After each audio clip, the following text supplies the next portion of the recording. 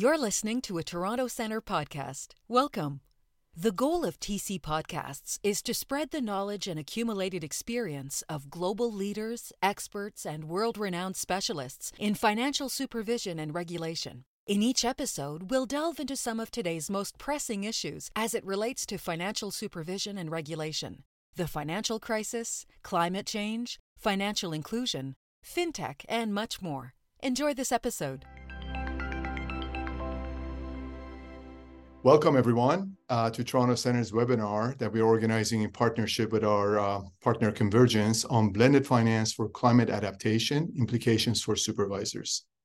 I am Babak Abbaszadeh, President and CEO of Toronto Centre. Happy to report that we have almost 600 registrants from 75 countries and a really diverse group of countries. For example, Algeria, Angola, Aruba, Austria representing letter A, and Zambia and Zimbabwe, Z. I feel like the Sesame Street, and many countries representing other letters of the alphabet in between. Since Toronto Centre's establishment 25 years ago, we have trained more than 23,000 central bankers and other financial supervisors from 190 countries and territories to become change agents for building more stable and inclusive financial systems. Our mission is sponsored by Global Affairs Canada, the Swedish SIDA, the IMF, and other very valuable international partners. Today, we face multiple global headwinds, economic uncertainties, geopolitical upheavals, two major wars, and increasing climate risks. And climate risks translate into financial risks. As global leaders prepare for COP28, recent projections and scenario planning clearly point to an urgent need to significantly leverage public finance for private finance to support climate change mitigation and adaptation in emerging and developing countries. This is where blended finance comes in.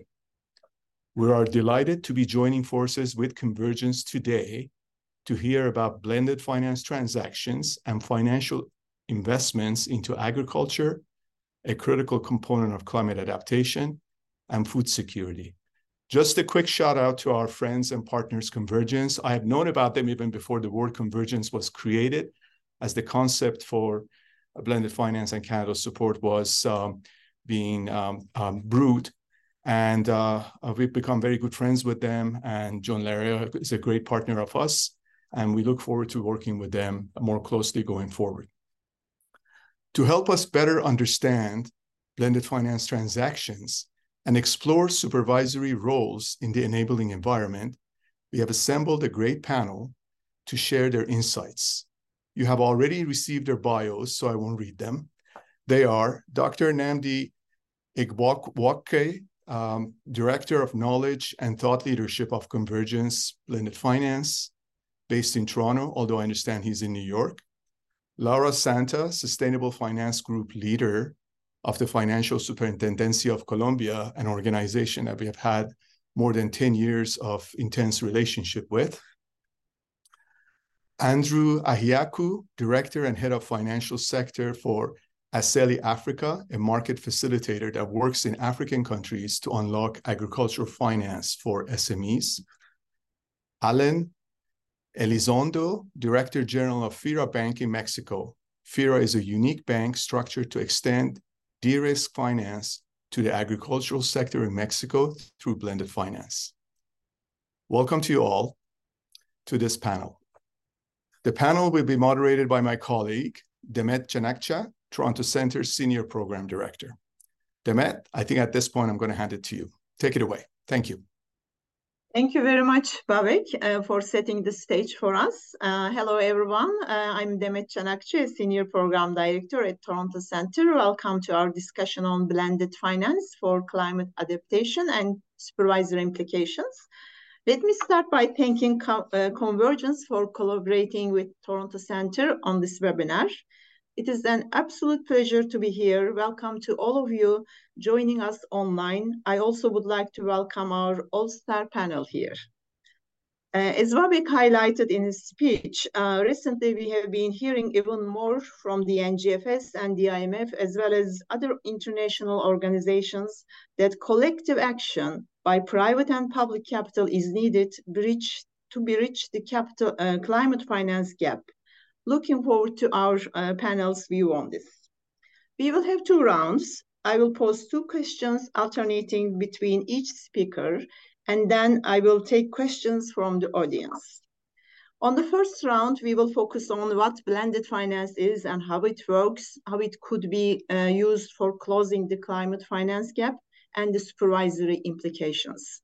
On the second round, we will hear from our panelists about their lessons learned and future prospects. Please use the Q&A tab to submit your questions during the panel session. Let's begin. Okay, so Nnamdi, let me start with you. Convergence is a global network for blended finance and serves as a focal resource for blended finance transactions globally. Can you briefly tell us how does blended finance help to attract investments into climate-related projects? More importantly, why does this matter to emerging markets and developing economies? Perhaps you can also give us some examples on specific instruments or mechanisms commonly used in blended finance for climate projects. Thank you. Sure. Thank you, Demet. Thank you, Babak. And special thank you to the Toronto Center as well. We're very happy to co-host this event. So good morning and afternoon to all. I'm Dr. Nnamdi Ibokwe, Director of Knowledge and Thought Leadership at Convergence. Very quickly, a word about Convergence. We do 3 things primarily. Number 1, provide data and intelligence to build the evidence base for blended finance. Secondly, we offer a membership network with a live deal platform to facilitate deal flow. And finally, we have a design funding arm for market acceleration. So fundamentally, at Convergence, we're focused on the reality of de-risking to create assets that meet the fiduciary requirements of the private sector to enable them to invest. So when we at Convergence talk about blended finance, we're referring to any kind of use of catalytic capital, and this can be from a philanthropic institution or a development agency, to increase private sector investment in sustainable development and climate in developing economies. So a blended finance transaction should have 3 signature markings. Number 1, it should have a positive financial return in line with the market. Number 2, it should contribute towards SDGs in a developing country through impact. And number 3, it should have leverage, meaning the public and philanthropic parties leverage catalytic capital to make a deal happen that would not otherwise attract private capital. So conceptually, the role of blended finance has always been to solve large-scale global problems. Perhaps the biggest one facing us all is climate. The annual SDG and climate investment needs in lower income and middle income countries are estimated at nearly $5 trillion. So we have now around a $3.5 trillion gap. That's the not so great news.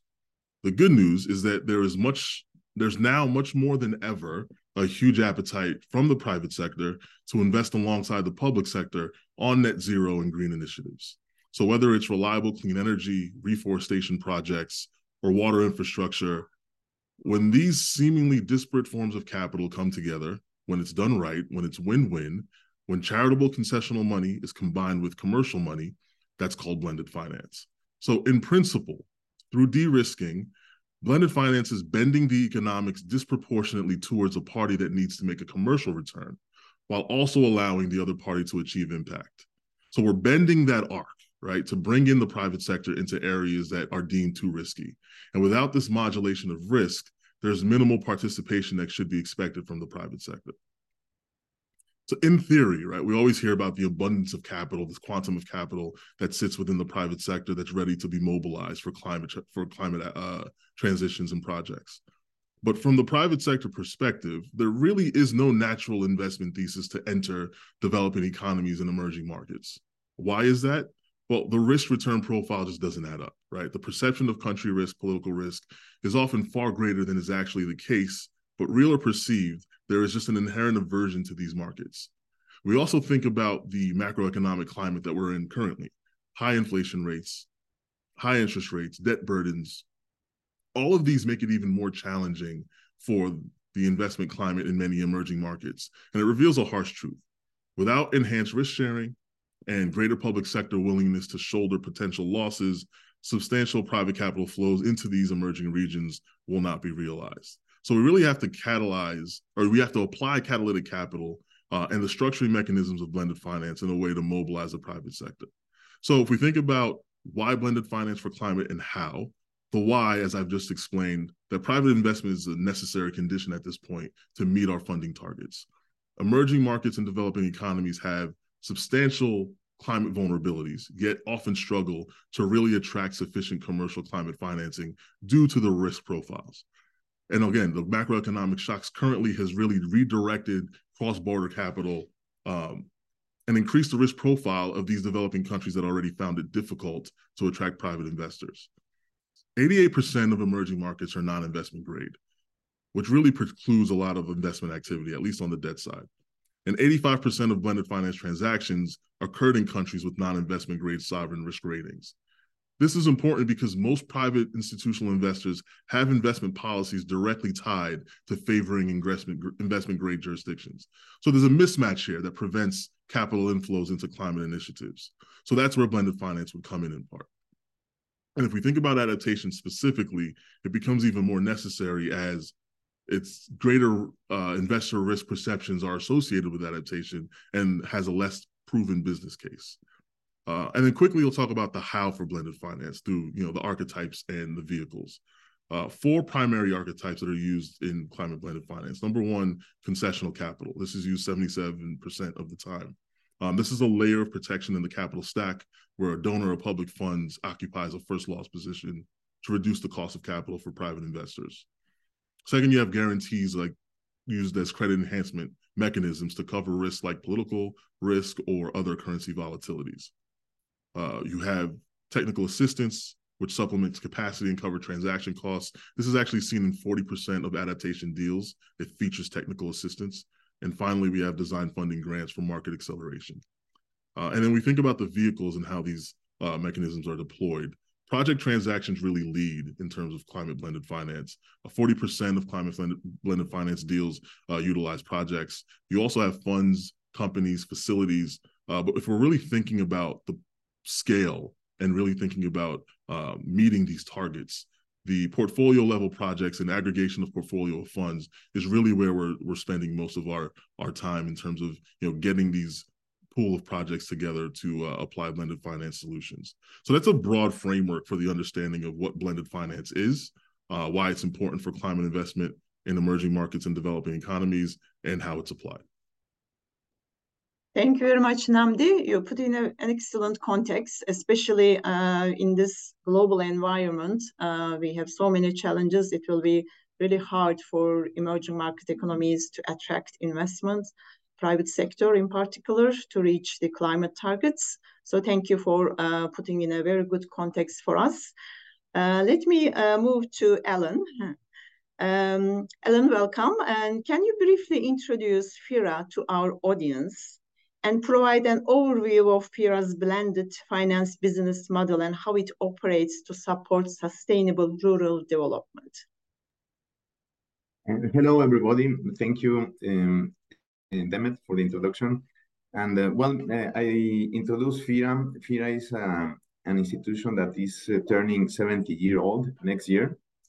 We are a second-tier development bank in the form of a trust, and we are managed by the Central Bank of Mexico. But the capital of FIRA is provided by the Ministry of Finance. FIRA provides 3 instruments, which is the technological support for smallholders. We also provide funding to a network of intermediaries and guarantees. We are focused on agricultural and rural activities with 3 main objectives. The first one is to enhance financial inclusion in our country, to boost productivity, and also to remain sustainable, not only socially but with the weather. So the activities are focused on climate sustainable technologies. We also participate in 60% of all the loans provided to the agricultural sector in Mexico. one of our instruments is involved in 60% of the cases. We started with soft funding from the central bank in 1954. And when the central bank became autonomous in 1994, we started funding our operations in the financial markets with our own capital and in alliance with international financial organizations like foreign banks, such as the IDB, the World Bank, or the Agence Française in France.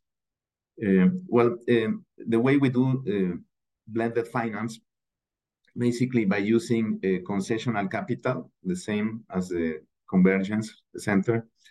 We also provide the guarantees. Guarantees are helpful not only for our intermediaries to go further into more risk projects, but we also provide guarantees for them to fund in the markets. So if with a guarantee of FIRA, they can turn their debt in AAA and get funding from the markets. We also structure transactions such as securitizations of loans. So these loans are structured in small trusts, and debt is issued into the markets, and we guarantee these loans. And finally, we also provide the funding, direct funding to financial intermediaries, which is very needed with small non-bank financial intermediaries in our country, which are the ones that are more specialized in providing funding to smallholders. Thank you, Demet. Thank you very much for this. Looks great. Mexico is one of the countries, also a lot of work in this climate-related area, and we have been working with Bank of Mexico as well, and they also have this, climate finance and biodiversity loss related, a lot of work going on, and good to hear from you on this one as well. Thank you. We will come to you in the second round for more. And Andrew, let me pose the question to you. So SLE Africa acts as a market facilitator, bridging the finance gap and unlocking the growth and impact potential of agricultural SMEs in Africa. Can you tell us briefly about your work and what has been achieved so far? Thank you, Demet, and my colleagues who have spoken so far. SLE is a market incentive, or if you like, a blended finance facility that supports partner financial institutions to bridge the gap between capital supply and demand. So we provide or support financial institutions to increase lending to high-impact agri-SMEs in Africa. Currently, we cover Kenya, Rwanda, Tanzania, Uganda, and now Zambia. And SLE arose because at a point, the network of small-scale agricultural financiers, or called CSAF, realized that they were not making money, generally because of the risks that they were facing lending to agri-SMEs. So thank you to USAID. They provide some initial capital for the research, which research revealed that for the first time, an institution was able to put the number to risk. And the research revealed that lending to agri-SMEs was twice riskier than any other segment in the chosen market that we did the research. That was East Africa. And this risk is determined by the level of NPL. So if you took, for example, agriculture, if the NPL was 4, then the NPL for other sectors was like 2. And that is how we determined that lending to agri was twice riskier. The research also revealed that the returns to agri was 4 to 5% lower than expected, which sort of builds or defeats the financial logic. Usually, the higher the risk, the higher the return. Unfortunately, in this case, although the risk was high, the returns were lower. As a result of this, we designed SLE to respond to these challenges. So in order to reduce or de-risk the center, we provide, with the support of convergence at the design stage, we provided a first loss cover, which Namdi spoke about. Then, to support partner financial institutions improve their profitability as a result of reaching out to the SMEs in the rural areas, we also introduced the origination incentive, which supported to defray the cost of originating loans to agri-SMEs. So ASELI is made up of a financial incentive, a technical assistance, all these underpinned by data and learning. And that is how ASELI has operated thus far.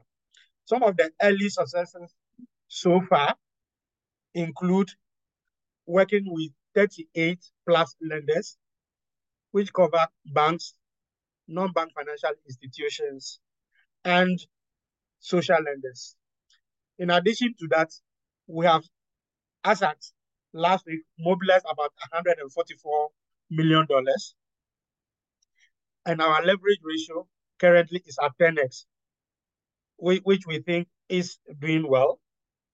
Aside that, 60% of the lenders or the SMEs that borrow through our lenders are new borrowers, and 27% of the SMEs that come back for repeat or returning loans have seen an increase in their revenue. So we think there are early signs of growth. Among our partner financial institutions, we are beginning to see a drop in interest rates. Some of the lenders have diversified into other segments, whereas others have also reduced their collateral requirements. And so, as Namdi said, blended finance can be used as a vehicle to catalyze or bring about catalytic change within an environment. And we think this is good for a social sector like agriculture. And that is how far ASELI has progressed. Thank you. Thank you very much for letting us about the ASELI Africa's important work on SMEs in Africa. And now I would like to move to Laura. Laura, welcome. You bring supervisory perspective to the panel. So tell us, why should supervisors care about blended finance, and what potential risks do blended finance transactions pose to the financial system? Thank you. Thank you, Demet, and good morning and good afternoon to everyone. Thanks to Convergence and Toronto Center for this invitation. I would like to start with something that already Dr. Namdi pointed out, and is the financing environmental, because the pandemic has exacerbated pre-existing socioeconomic issues in Latin America and the Caribbean and in other emergent and developing countries. And currency volatility has often avoided consistent investment in climate initiatives in these kinds of countries, which is actually accentuated by the high interest environments we're in, contributing to an even greater currency risks. And high inflation is another issue, and the ongoing global monetary policy tightening have exacerbated structural difficulties for climate financing. And the deterioration in the global economic outlook this year is also exacerbating already elevated debt stress in many countries, constraining their ability to implement climate policy reforms. Given this current limited fiscal policy space and the high debt levels in many emerging and developing countries after the pandemic, private capital is becoming vital to finance climate adaptation and mitigation efforts. And with this context, blended finance comes into the picture because it has an important role in demonstrating investability in emerging and developing economies, and because it can enhance the risk-return profile of climate adaptation and mitigation projects. So blended finance becomes a tool that solves for market failures as it can price externalities such as biodiversity and resilience.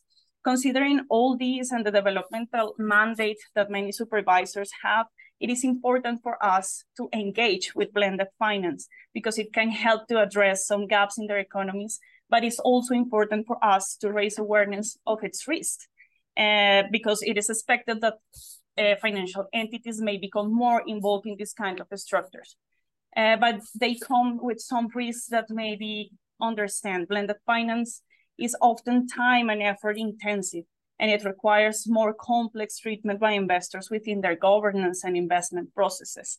So it is important to understand the risk inherent in the projects to be financed and how effectively this risk will be mitigated by the various enhancements provided by other parties. Because in the learning process, and while this learning process is taking place, higher risk and potentially weaker risk management are going to be seen in the supervised entities. This is why credit risk and operational risk may be exacerbated considering this complexity I just talked about, and it may lead to ineffective mitigation.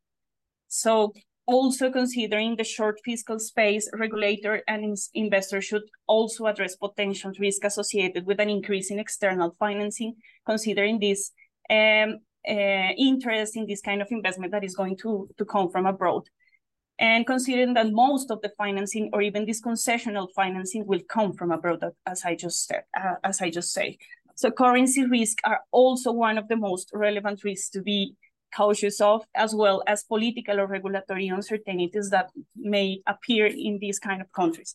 But commercial risk is also to be considered because the projects to be financed may not be profitable or commercially viable. And as just Dr. Namdi says, it has to have a return for all parties because it's not going to change the mandate of the parties or the actors that are going to be involved. So currency risk may be exacerbated by this commercial risk as well. And finally, investment mandates, low risk ratings, and liquidity are all additional barriers to investment in emerging and developing countries. So many investors do not have the mandate to invest in transactions that are below investment grade and are too risky.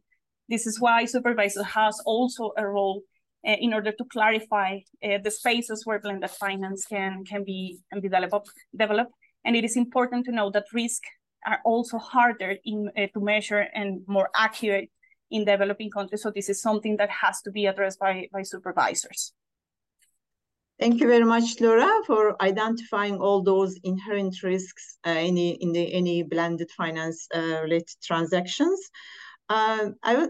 Before moving to second round, I would like to take this question because it's quite relevant what you just said. Thank you, Lynn, for asking the question. I would like to ask to you, Laura, and then maybe Namdi can also chime in. It's up to the other panelists.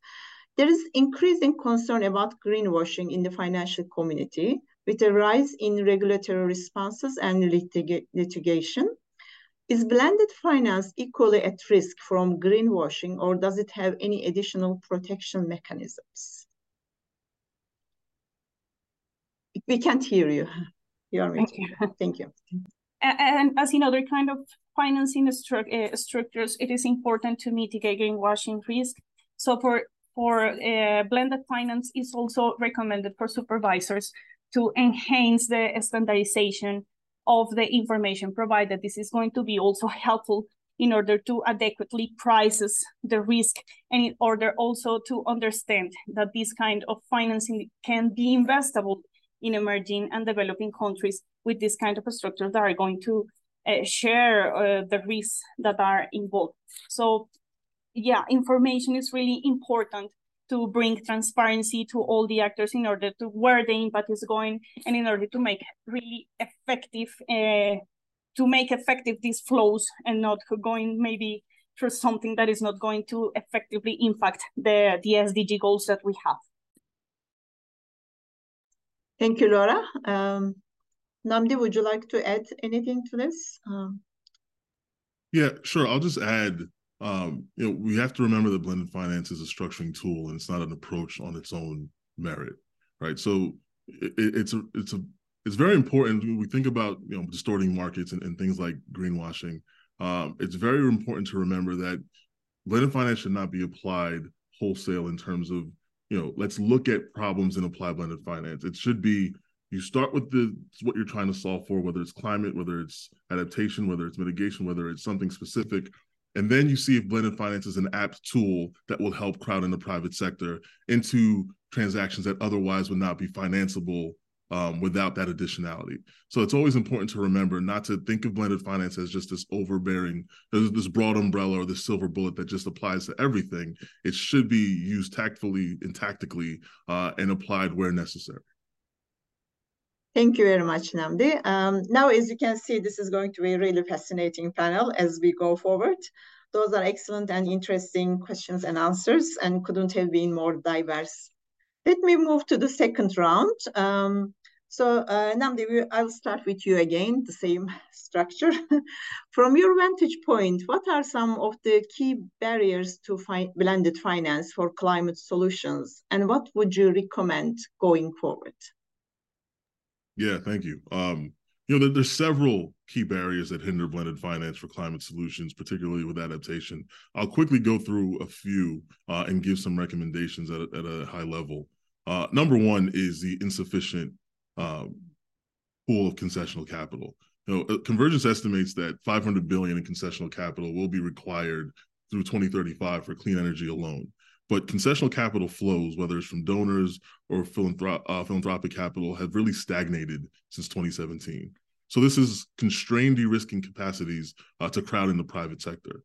Recommendation would be for donors and foundations and MDBs and those that are deploying concessional capital to increase the flexibility, to be more patient with the capital, and really MDBs and DFIs, who typically are the largest concessional providers, need to exit senior positions and occupy more subordinate or mezzanine positions in the capital stack to really increase the mobilization effect for the private sector. Additionally, we have to prioritize facilities over projects. Many institutional investors feel that public grants and grant equivalent financing have been too targeted on funding for individual projects rather than being used to mitigate risk more broadly to crowd in the private sector. So keeping those two things in mind with the use of concessional capital would be very vital.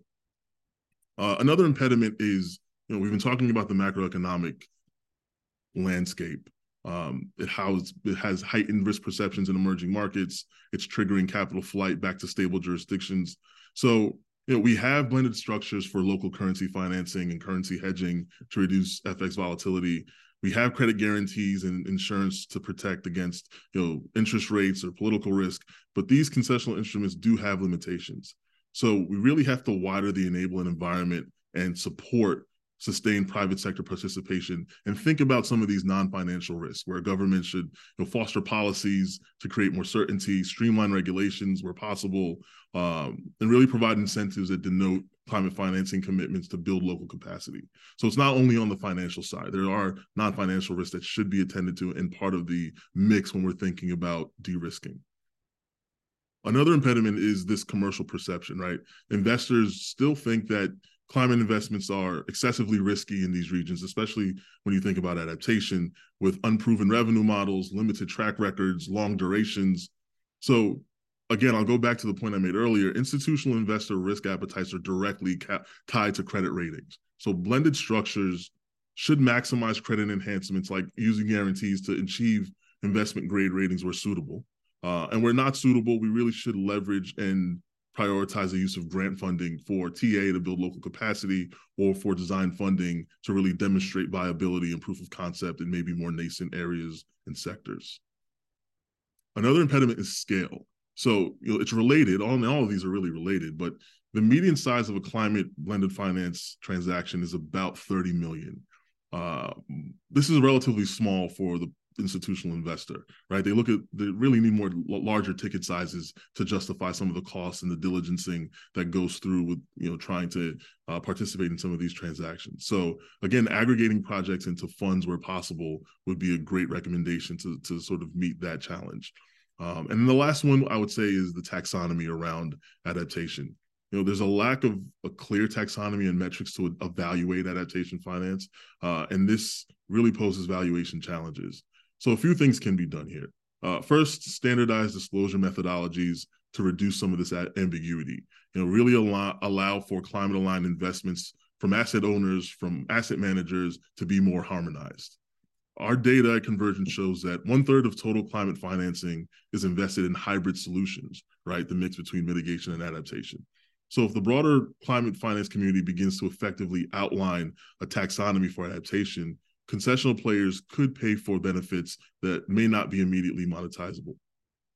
Also, expanding this taxonomy can direct investors to solutions that are currently beyond their radar. So if a company is helping to manage drought, disease, or supply chain disruptions, and other climate impacts may not often be referred to as recognized as climate related, but expanding a taxonomy in this way addresses some of the risks and gaps associated with structuring, and also increases the pool of climate solutions that are bankable. And then lastly, I'll just say that MDBs could also add to this disclosure process to generate more data through more transparency to support measuring benefits to help scale climate blended finance. So those are just a few areas and impediments for scaling and increasing climate blended finance solutions, and a few recommendations to go along with them. That's great. Thank you very much, Namdi. You put thanks for identifying all those key important barriers and your views on what could be done to address those. That was very helpful. And let's move to the next speaker. Ellen, can you tell us about the key lessons, good practices FIRA has learned from its experience with blended finance in the context of agriculture and rural development? Thank you, Demet. Let me start with one key lesson we have learned with time. It is important for blended finance, and particularly if you are to finance with a good environmental conscience, to be in the form of a second-tier institution. If we were just a first-tier institution, it would be difficult for us to compete with other institutions to finance, because it is typically you have one methodology for credit risk, but then you have an additional methodology for an environmental risk. So if you are the one that introduced this methodology in a first-tier fashion, then this becomes a negative competitive tool, in the sense that you take more time to originate loans. However, if you are a second-tier institution and you represent 60% of the funding of the sector, then it is easier and it becomes more relevant. We have introduced methodologies to finance agriculture, which are good for the environment, mitigate risks, and we apply them to a network of 130 intermediaries. So this has become a standard, and this standard is used by these 130 institutions on the proportion from what we represent from their funding. So this is an important key lesson that we have learned through time. The second one is very similar to what we have heard. It is important for the prices of our products to be at market prices. We cannot subsidize. If we are to subsidize, we have to make things explicit. So not introducing price distortions is something that has provided sustainability to our model, financial sustainability, and lets things place exactly where they should be. Well, one important lesson also is notwithstanding we are a second-tier institution, it is very important for us to have a presence all over the country, to structure the projects, to help smallholders to structure good projects, to sell their products in the market. And we also transfer technology. For example, good technologies for the environment or certifications.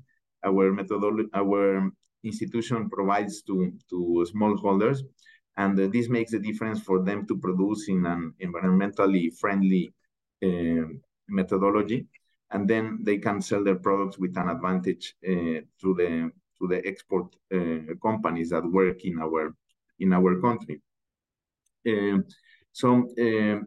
Finally, another lesson that we have learned is to work not only with banks. Banks have a good presence in the agricultural sector, but we have to be knowledgeable of the reality of our country.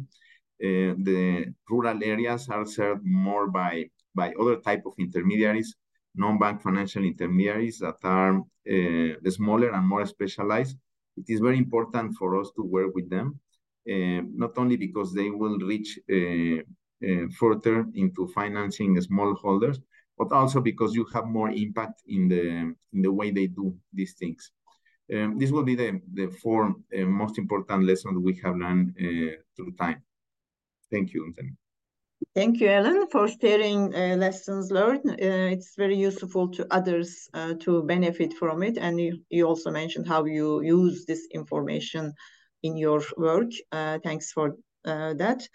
And Andrew, you have recently issued a learning report on the effect of central bank policies on lending to agricultural SMEs in East Africa. How do central bank policies impact the accessibility of financing for agricultural SMEs in the region? Can you share your experiences with us? Thank you. Thank you, Demet. Of all the challenges that we normally mention that bedevil lending to agri-SMEs or SMEs in general in Africa or emerging markets, we usually don't look at the policy angle, nor do we check the regulatory environment to see whether they support or do not support lending to agri-SMEs. And so in 2021, ASALI kept hearing from our partner financial institutions that they would have done more, but they think there are some challenges with the big brother who looks after them. So we went into markets, did some surveys, did some research, and came out with 5 major findings that we thought impact lending to agri-SMEs in Africa. These include the IFRS 9, which replaced IAS 38, the capital adequacy ratio regimes of central banks in East Africa, loan classification and provisioning, SME collateral requirements, and the treatment of guarantees. Of these 5 findings, 2 of them are influenced by the Basel III Commission, or they come from the Bank for International Settlements. And so, although they are challenging to East Africa, we think that those might require a lot more discussions, advocacy to bring about change. For example, IFRS 9 has a formula called the expected credit loss. All of a sudden, losses which used to be accounted for when they occurred now have to be forecasted.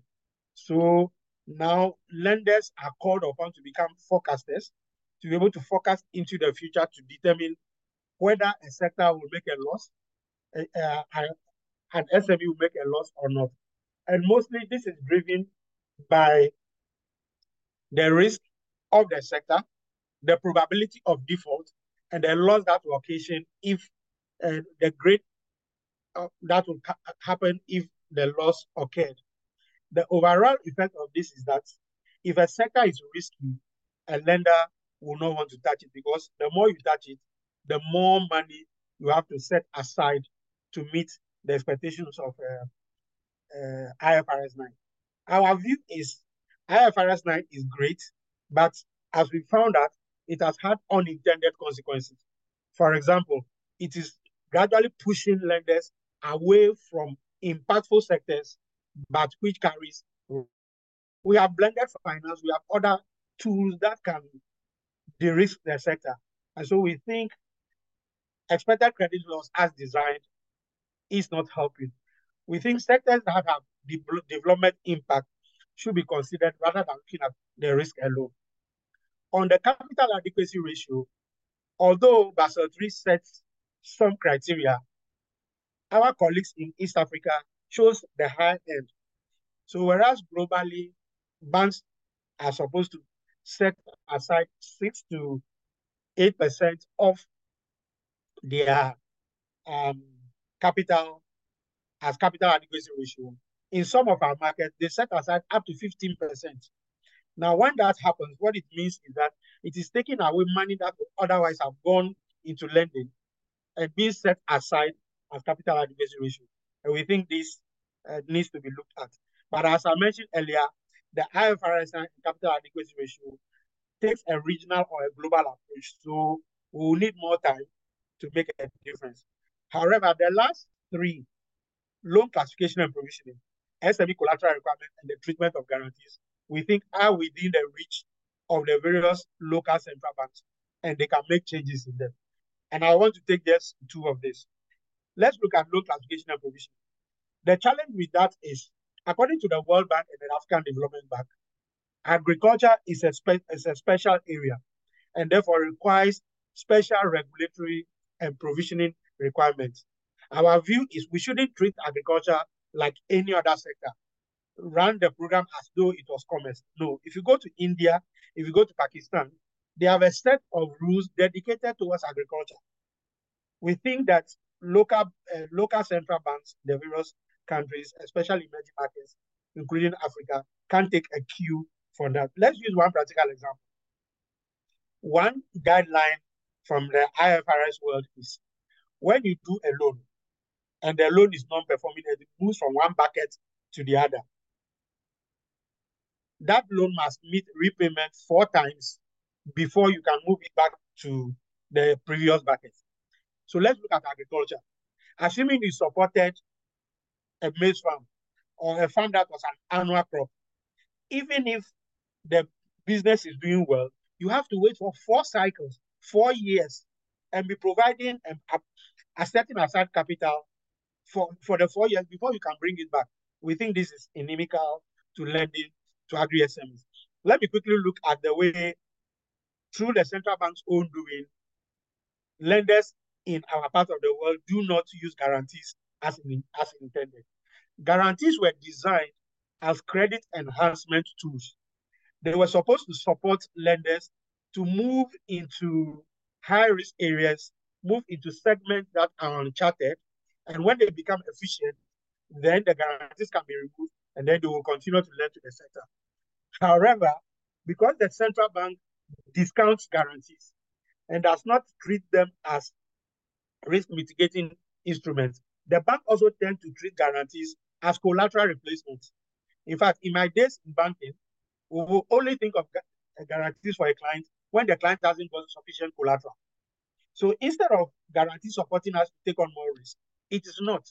And we think that the central bank, especially for the A-rated sponsors of guarantees, they must give them some 0 rating or treat them just like near cash facilities so as to support lenders in East Africa or Africa for that matter to use guarantee in the right sense that there is. Thank you very much.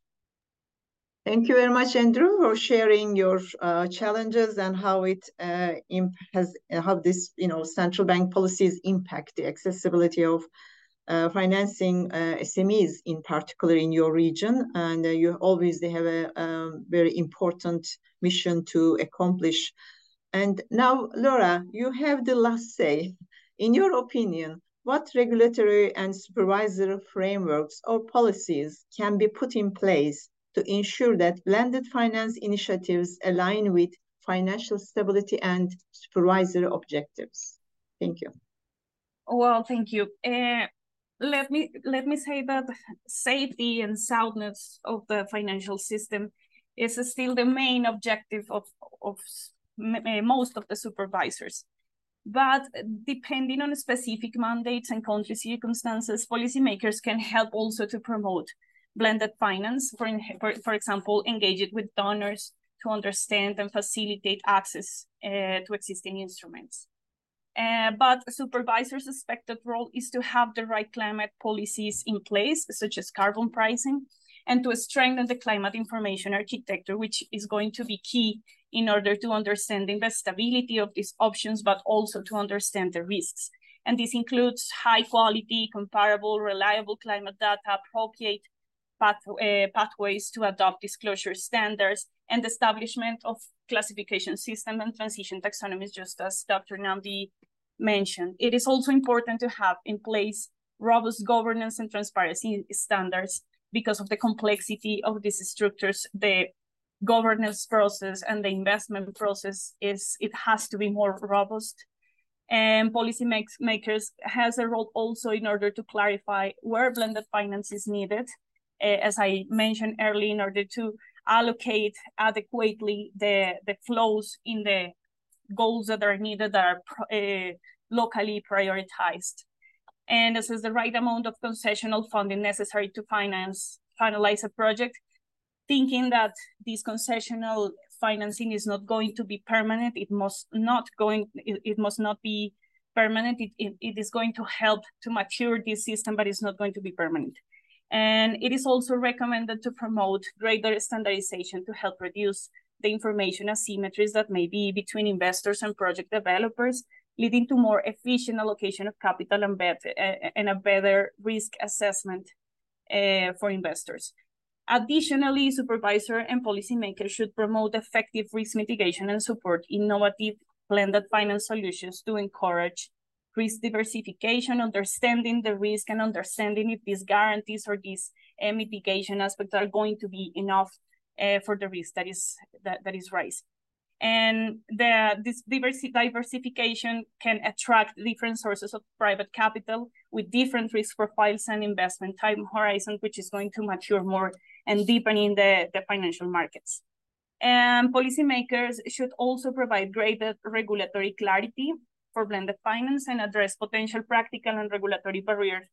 Barriers are those raised for my colleagues that may disincentivize by now private sector participation.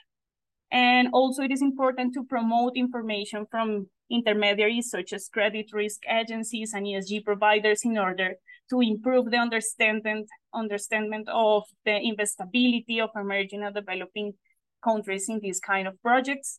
And a robust information architecture is always important. I once again point out the taxonomies as a way to improve and to mitigate some of the risk in the allocation of capital.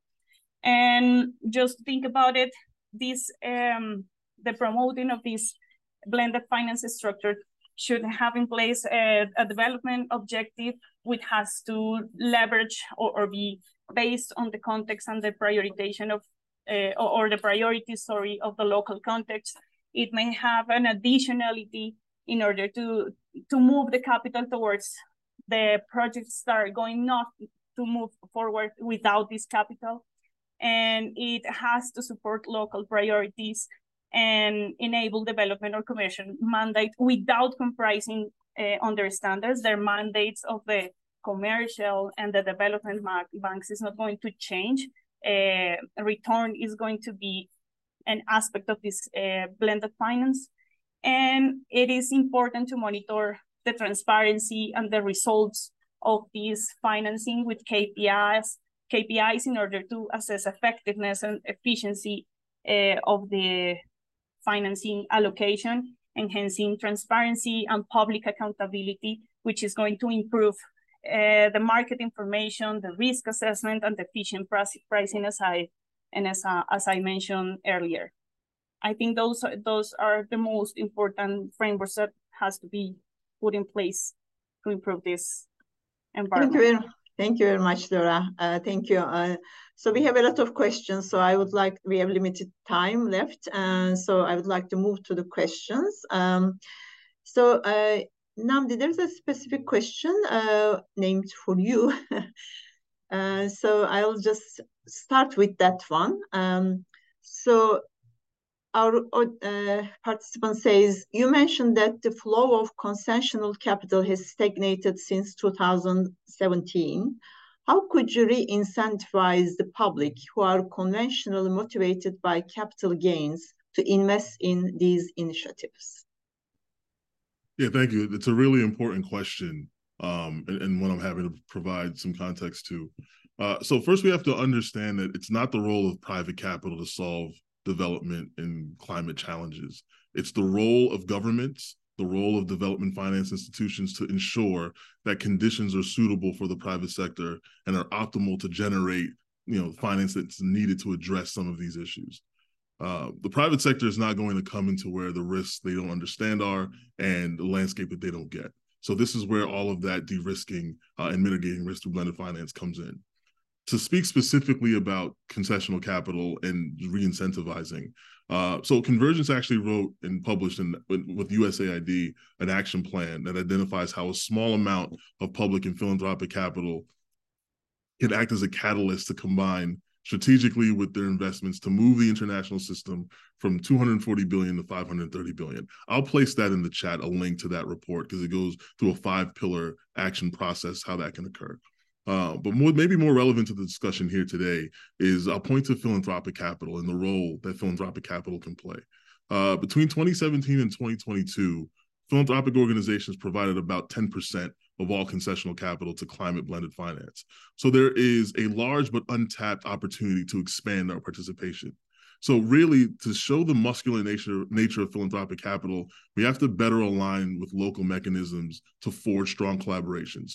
And what do I mean by that? So for example, if we think about it through a regulatory lens or a government lens, philanthropic capital has PRIs, program-related investments, that serve as a bridge that combine the intent of charitable giving with the mechanisms of below-market investment through de-risking.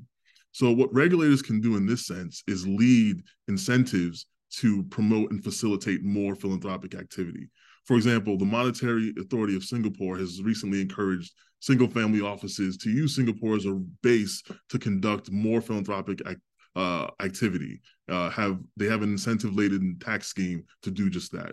There's something similar going on in Brazil, where philanthropic capital and impact investors are pushing for tax code amendments to better utilize such funds. So, to broadly answer the question, the re-incentivizing the private sector is really through de-risking. That risk-return balance has to make sense. Otherwise, there's no activity, there's no participation.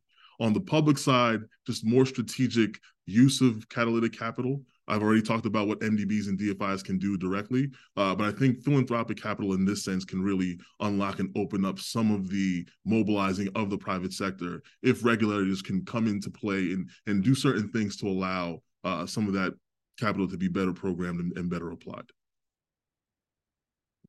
Thank you, Nnamdi. I would like to ask Mikhail's question to Ellen. Maybe Andrew can also add to that.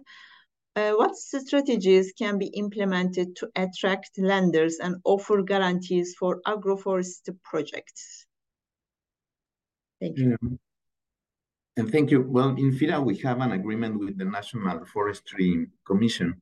So they are very interested in directing money to agroforestry.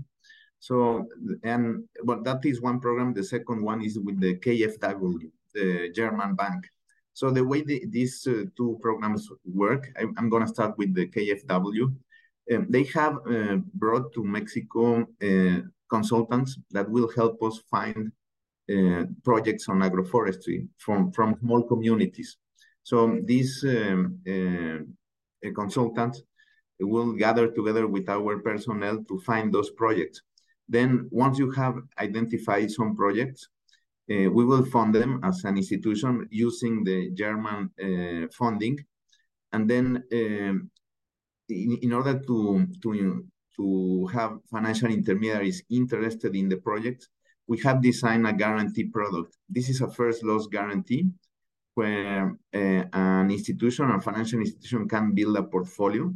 So the 20% first loss of that portfolio is taken from this guarantee provided by the KfW institution. So this has attracted two things.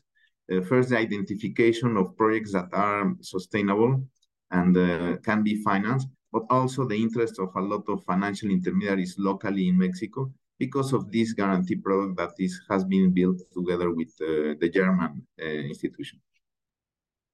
Maybe quickly to add to what Yes, Alan please. said, beyond the guarantees which he spoke about, which Aseli also offers, we also have origination incentive that we offer to lenders that support SMEs into these high impact areas, including